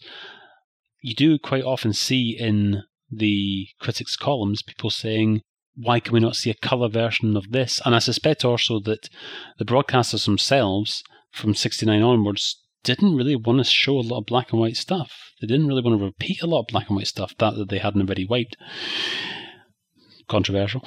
But yeah, because we're in this brave new world of colour and people are paying their colour license, which is considerably more expensive than a black and white license, and so therefore they want to get value for money. So yeah, but I do actually, funnily enough, I do slightly prefer the latter Steptoes to the original ones. And I might Is that because they're a bit more comedy rather than kitchen sink? No, I don't know. I suspect that I might be a little bit prejudiced because I don't think the Steptoes have a kitchen. Well, they do, but you can barely see it. There wasn't really a school of drama called the Outside Lav School. I mean, I grew up watching the colour Steptoes, so I guess I'm a little bit prejudiced because they're the ones that I remember. They're the ones that I associate with the show itself. And then I've seen the black and white ones more recently, especially as the Appreciation Society started to discover episodes that they thought had previously been lost. But yeah, I think that the colour episodes, I think they've just got a slight edge. But I think, yeah, you're right. The original 60s ones have got a slightly harsher edge to them, a little bit more dramatic. And yeah, I probably prefer the 70s ones for that reason, because they are a bit more funny. Have you got the quote up then? I have indeed. This is from The Guardian, dated January the 11th, 1985, headed BBC claims Christmas ratings victory. And in this article, they've got quotes from Michael Grade talking about the ratings war with ITV. ITV had a particularly good year that year. They had the premiere of Raiders of the Lost Ark, and so they were also claiming victory. But interestingly enough, towards the end of the article, it states that the highest rated show over the Christmas period was a repeat. It was an episode of Porridge shown on the 27th of December, which received 19.36 million viewers, and it was a repeat of the 1975 Christmas special No Way Out. And right at the foot of the article, it says, the success of the Christmas repeat of the Porridge episode coincided with talks about a possible new series. We have discussed a new series with Ronnie Barker, said Mr. Grade. Now, I think there's a certain ambiguity there. Is it we have discussed Ronnie Barker making a new series with the BBC because Ronnie Barker is obviously still very popular? Or did he really want a new series of Porridge? Oh! Let me go on the record and say I am glad that Going Straight exists. I like the fact that Fletch gets out and we see him. We see him as a free man. And by the end, we know that he's going to be okay. Oh. No 1980s Porridge. Well, okay, for a start, if they bring back Porridge, then people are going to expect not just Ronnie Barker, but they're going to expect to see his fellow inmates. So not only have we got to come up with an excuse as to why Fletch, after everything that he said and how he absolutely swore that he wasn't going to go back to his old ways, has, and has found himself back inside. Also, we've got to find a reason why Bunny has got to go back inside, and McLaren's going to be back inside. He was still there in the first episode of Going Straight. He was the only member of their group who was still there. We've got to put Lukewarm back in. Blanco, does Blanco reoffend? Well, Lukewarm ends up back in. Well, his case is coming up. We don't know that he's going to go back in, but we know he's possibly slipped back into his old ways. Is Blanco going to reoffend? That'd be horrible. I think David Jason's probably put himself slightly out of the price range. Yeah, okay. Who else have we got in the group? Horrible Lives. Horrible Lives is going to go back in. Are we still going to have all the same prison officers? For example, Mr. Mackay, in the first episode of Going Straight, he was on his way down south for a job interview because he was going to be pensioned off. So why is he there then? The whole it's grim because, I mean, if we followed the exposition in the first episodes of Doctor at the Top and Live Birds was something, what kind of length of description are we going to have to justify all of them being back in the cell? Unless it's just that thing of, Fletcher, you have thrown your life away. You are a shell of a man. The only reasonable reaction to this situation is just to sit on your bunk all day and cry. But the thing is, hang on, wasn't he supposed to be early 40s during Porridge? So now he's going to be early to mid-50s. Do you know what? I'm going to have a stab at this. And it wouldn't have worked, but I'm going to have a stab at it anyway. Each episode begins with Fletcher free, sat in his living room, and either he's talking to, say, his young nephew, or he's talking to his buddy, or whatever it is, or he's just nodding off and he's falling asleep. Either way, the story is always a flashback. He's saying, I remember this one time, and then off they go. See, now this is the thing. At the beginning of Going Straight, he has a conversation with McLaren, and we established that everybody is out by now, themselves. Oh, so this is going to fill in the gap exactly, between because Lenny's release and Fletcher's release. So this is going to be Porridge, the lost years. Mr. Mackay says to him at the end of the final Porridge episode that he's thinking of putting in a new young inmate with him for exactly the same reason that he wants him to have the same effect as he did on Godbears. He wants to show him the ropes and show him the error of his ways and so on. And Fletch is quite agreeable to that idea. So, yeah, we could have about a year's worth of stories. Everybody's still there, so we can just put them all back in again. Now, you've sold me on the idea. Not that I think it would work, because Porridge is of such high quality, I'm not sure you could really get that back. But you haven't made it sound like the most joyless concept ever spawned from human mind. Well, it's better than the idea that we had the other day. Well, I mean, how many shows over the years have found themselves with an Australian spin-off? So, in our version, Fletcher goes down under to start a new life, and would you know it, oh, bloody hell. Just mentioning revivals that wouldn't have worked, I need to mention here that the other day, I knew I had to watch a bunch of revivals, and I half woke up. Well, half. My brain was probably about 7/8 still asleep. I should think, what have I got to watch again? Doctor at the Top, Reginald Perrin, and the 1996 series of Dad's Army. That's it. I could see the opening titles in my head. They were white and red rather than green. So that's not a good idea, though, is it? Especially, of course, I mean, if you're, 20 years later, we've established in episode 1 of Dad's Army that most of the characters are still in Warmington as of 1968. Right, I'm going to hang on a second, because I'll throw you a lifeline here. Remember that it's 1996, and... When was the last Dad's Army? Army? Am I right in... Well, no, the last Dad's Army was 77, but am I right in thinking that in 1996, the first episode of Dad's Army was yet to be rediscovered? So nobody's going to remember that opening to the first episode. We completely forgot to mention the continuity snarl-up of the Liverbirds. Ah, yes, of course. I did make reference to it earlier on. Because I do recall people talking about it at the time. So clearly, people had clear enough memories of the show that even in those days when you didn't buy an entire series on DVD with a click of a mouse, still enough people remembered. And I think that actually did turn some people against it. Do you want to tell everybody what it is? I can't actually remember what it is. And it was something to do with somebody's family gets transplanted over to somebody else. So Beryl left the Liverbirds and was replaced with Carol Boswell, played by Elizabeth Estenson. And with her comes her supporting cast, her mother and her brother, who clearly make a big impact because it's felt necessary to have them in the revival. And yet somehow, Carol's mother and brother have now become Beryl's mother and brother. And my recollection was people was going, hang on a minute, what? This makes no sense. But enough people remembered that it irritated them. And what irritated them more was that later on, when Elizabeth Estenson appeared in the new Liverbirds, she was then replaced by Georgina Hale. Now you're being silly. Teabag reference, everyone. You knew there was going to be one. And it wouldn't have been impossible to get Michael Angelis as Lucian in there. You just have him, maybe, because he was being the removal guy, wasn't he? So you just have him moving Beryl's stuff and having Nerys Hughes' character going, oh, hello, I haven't seen you in years. Oh, we'll keep in touch. And in fact, why don't you pop in every episode?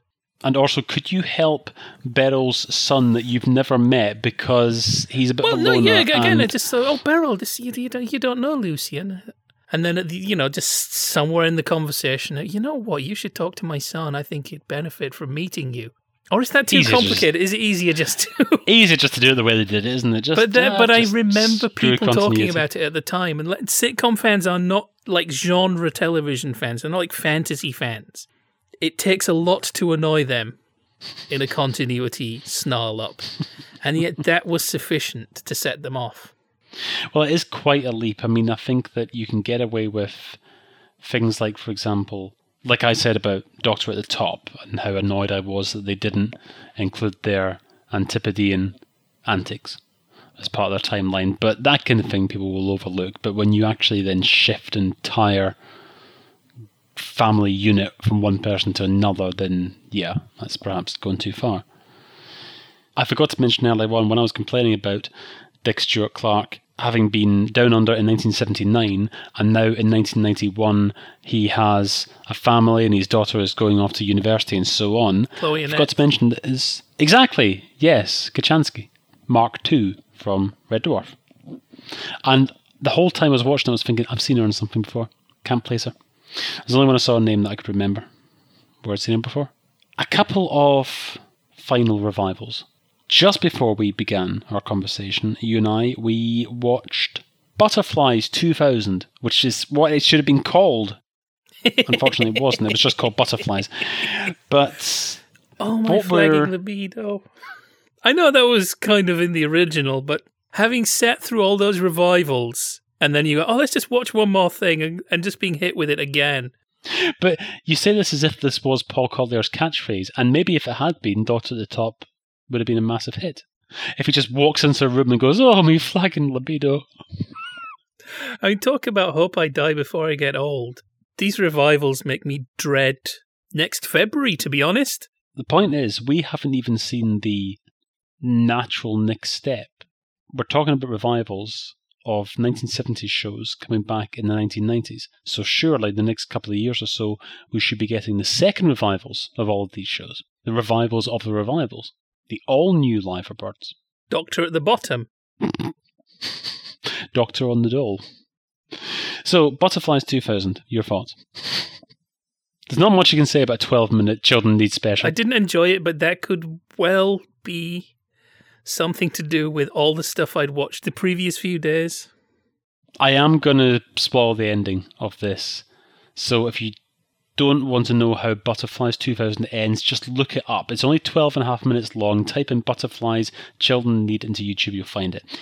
At the end, you've got Wendy Craig, Bruce Montague, chatting away on the park bench, and himself says, does he actually say we never did sleep together? He said we never got to bed. That's right, yeah. They could have and then done it on every other surface. Rhea says, no, we didn't. And so there's no ambiguity about it. That's it. Doesn't he go, we never got to bed, didn't we? Can't remember anymore. It would have been great if at the end she'd gone, God, I'm not sure. Well, I had an alternative ending in mind for this. You could keep everything that's in it as it is. He says, we never did go to bed, did we? And she says, no, we didn't. And then she says, still, no time like the present, is there? Hey! And then you play Benny Hill Yakety Sax music and just speed it all up and then just get down to it right there and then in the park. Scare all the birds away. Now, some people may think that was inappropriate for pre-Watershed viewing. But it's for charity, for Christ's sake, so, can't complain about it. Did we say we weren't going to spoiler the ending? I've got a feeling I might just have done that, but yeah. Never mind. Anyway, the last revival I was going to mention is one which didn't happen, but everything but the filming of it took place. Back on the Buses, 1990. No! Oh, yes. I'm quoting here from the... Everybody was up for it. The cameras are ready to roll, and they just couldn't get the goose. We haven't explained about the goose yet. That's next week. Next week's episode. We have Christmas had lots Eve. of references to this goose. We have indeed. But no, we will have a new podcast available Christmas Eve, next Tuesday. It's going to be our On the Buses Spectacular. Anyway, I'm quoting from the On the Buses fan club website here. In 1988, a stage version of the series toured in Australia, which led to the idea being put forward of a new series of On the Buses being made. Back on the Buses was suggested in 1990, and most of the original cast were believed to be up for reprising their roles. However, despite publicity for the proposed revival, LWT opted not to push ahead with the idea. Now, when they say despite publicity, they really mean it. All the original cast appeared together on Wogan, and you can find it on YouTube. And Reg Varney says we're going to make a pilot, and hopefully it'll be well received, and then hopefully there'll be more of them. Now, in his autobiography, which I think was published by Kaleidoscope, Ronald Wolf's book, My Life and Memoirs, is the full script for Back on the Buses. So it got as far as that, but unfortunately it wasn't taken up. And even then, LWT was repeating on the buses around about 1992, so it wasn't as if this had been off the screens for years and years and years. It was still being repeated, I think, mid to late 80s and so on, so it was still fresh in people's minds. And I need to get hold of a copy of this book because I do want to find out for a start how on earth they managed to crowbar Arthur back into the series, because, of course, Arthur and Olive are supposed to be divorced at the beginning of Series 7. Well, people get remarried. It happens in soap operas. Yeah, but this isn't Neighbours. I mean, this is on the buses. There's supposed to be some sort of integrity. Scene, interior. Stan is canoodling with a 25-year-old Clippy. Pause for audience screams. You know what they should have done? On the jetpacks! Okay, maybe they shouldn't. Okay, I'm going to throw this over to yourself, Ocho. In front of me is the Wikipedia entry for Back on the Buses, in which it actually mentions the details of the plot. Way. But before I read this, I'm going to ask you, what do you think would have been in it? I think I've already heard. I think I already know what this is about. Because isn't this about the deregulation of public transport? It is indeed. Oh, how Doctor yes. at the Top must that have been? Well, let's stop doing any jokes there and let's just talk about how bad things are. So, Back on the Buses was to feature Stan Butler, having run his own business for some years and made some money, starting his own bus company in the newly deregulated market and hiring Jack to work with him. As they attempt to get the company off the ground, they discover a rival company has set up in the town, owned by none other than Blakey. The comedy in the series would have come from the conflict between the two companies and how Stan and Jack attempted to battle Blakey's bigger and more professional outfit. So, in other words, these guys who are not good at their jobs are being unpleasant to somebody who is good at his. That'd be it. What's wrong with that? Just acts of petty sabotage against somebody whose only crime is providing a good service. When you say petty sabotage, we are talking about potentially tampering with public transport with catastrophic results. This could be horrific. These Stan and Jack should have been locked up. And maybe they were at the end of the proposed series. Maybe they'll be in with Fletcher. Look, if we fail to do this podcast for, say, 12 weeks running, do we just call it quits? So that we don't ever have the shame and the grey melancholy that comes with revivalism. Well, whenever we get to the end of the Sitcom Club run, I think we want to leave it. What's the average that we're looking at here? I think the average is something like 15 years we're talking about in terms of the gaps between all of these original shows and the revivals. So, I mean, I'm not putting any kind of date on it, but let's say Sitcom Club came to an end at some point in the immediate future, then we would be then looking at restaging the revival around about 2030. Do you know that every one of these revivals should have been like that episode of Hancock where he has the reunion and it's all these old buddies that he hasn't seen for years and he's full of tales about how hilarious they all are and the hijinks that they got up to. And of course, it's exactly as you'd expect it to be. They all meet, they all exchange pleasantries, they do a little bit of reminiscing about old times, and that's it. And they've then got nothing more to say because they've all moved on. I think Sitcom Club's been like that for quite some time. At least since last April. But there wasn't anything before last April. I know, we started off badly, and we've only got worse. Look, we've got new followers now. Oh, my now. flagging libido. We've got new followers now. We can't be, we've got to cling on to them. We've got our 12 million viewers. Don't piss them away. Let's get Robin It's Nedwell. like that, though, isn't it, when you get old? Let's get Robin Nedwell shoving his John Thomas into a blender. I should get a few laughs for about 3 minutes. That's not how they perform vasectomies. This is why they threw you out of medical school. That and you brought a flamethrower instead of a fire extinguisher. So, revivals. On balance, good or bad? They take so much work to work that one should be very careful. But who knows, after next Boxing Day, we might say revivals. They're good. Let's hope that Still Open All Hours is lots of fun. Well, yes, fingers crossed for Still Open All Hours. And we will be discussing that on the Sitcom Club on Hogmanay, New Year's Eve, to those of you outside Scotland. And then for anybody who has only just started listening to the Sitcom Club, January's going to be a bit of a curveball. Well, as you said last week, we will be doing much, much more in the way of listener requests. So we've had quite a few requests for shows to discuss. I'm going to tell you off mic year. once we finish recording what I want the next actual sitcom for us to tackle. Okay. Well, I'm going to tell you on mic right now an idea that I've got for a future edition of the Sitcom Club.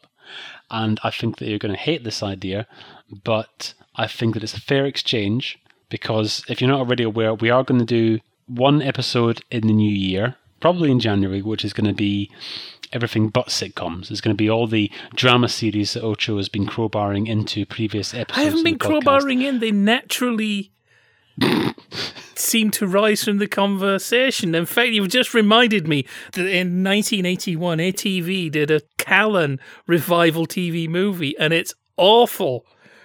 Do you want to know how awful it is? Because that has its own continuity error. One of the characters forgets how to read. Last time we saw him, he was perfectly literate. And then says, I can't read. Wait a minute. Yeah, no, you couldn't read in the first two series. You can read now. It's happened before in sitcoms. Gary in Men Behaving Badly. In Series 3, he can drive. By Series 6, he's never been behind the wheel. True? Yeah. Look it up. But no, we are going to do a Sitcom Club which features principally dramas, principally Dick Turpin, let's be honest. But also, next week, Christmas Eve, we are going to be having our Christmas party. We're going to be playing the On the Buses board game. I might turn up at the end of this week and just rattle through the sitcoms that are going to be on over Christmas, once I've got hold of the Radio Times. If you don't hear me saying this in the podcast, that means that I haven't, so I won't. And on Hogmanay, like I say, we're going to be talking about Open All Hours the full series Open All Hours, as well as the new still Open All Hours, which you'll have seen by that point. And then in January, we're going to be doing a lot more listener requests. So we've had a few requests already, so thank you to everybody who's got in touch with us on Twitter. And if you've previously put in a request, then it will be responded to in the new year. It will be on the shortlist. Ocho, I have an idea for a future sitcom club, and I mean near future, Okay. not something we're going to kick into the long grass. Sitcom stars in the principally the mid-1970s. What? You're just taking so long. You're going to start talking about sitcom stars in the nip.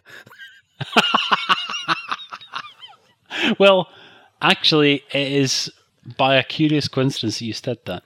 I was going to say sitcom stars. British sex comedies, are we? Thank you very much indeed. British sitcom stars in the 1970s who found themselves with an alternative employment source. The Confessions films and the ones that are worse than the Confessions films, there are a ton of them, and they've all got big name sitcom stars.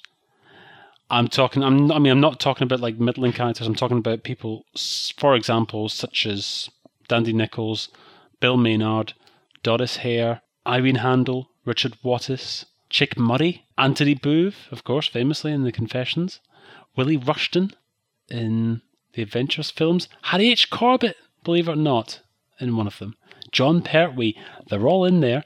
And so, yes, in a future sitcom club episode, I am going to send Ocho a selection. And we're going to discuss the exploits, and that is the right word, of the big screen successes of the 70s featuring your favourite sitcom stars.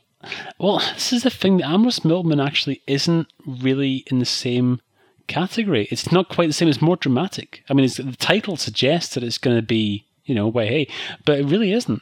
That's Darren Nesbitt, isn't That's why I wonder if we're doing it, because I've met him. Got his autograph on my copy of Special Branch Series 1.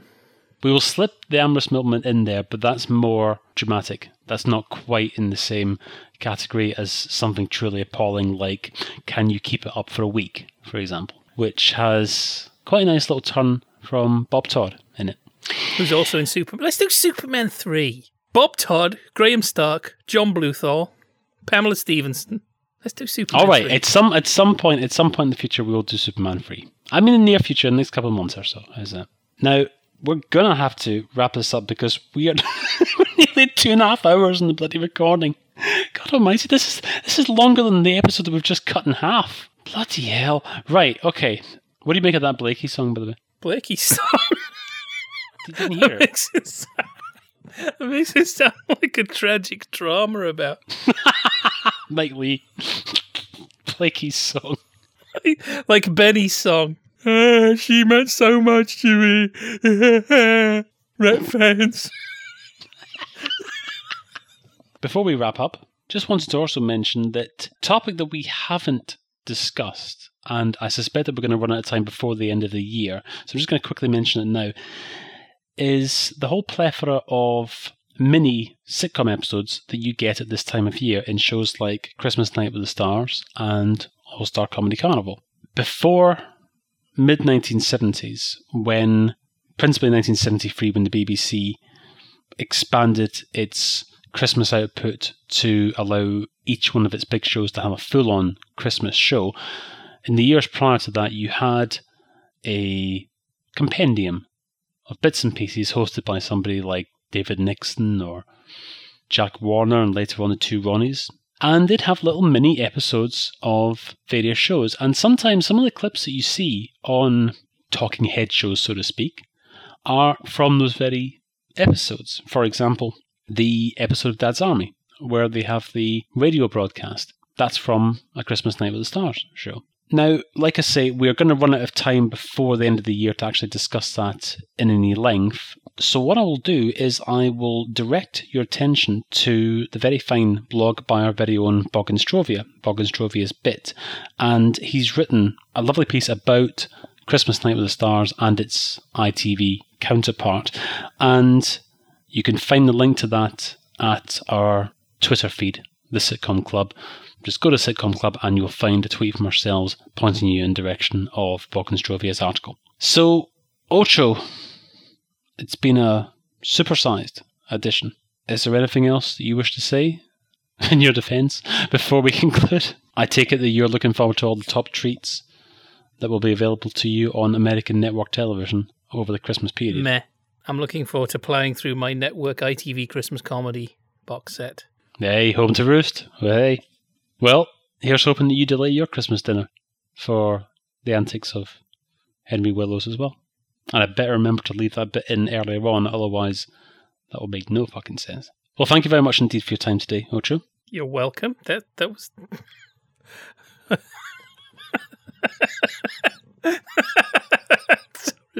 Thank you very much for your time. You're not getting paid. I once did a job where people were so grateful I thought they weren't going to pay me.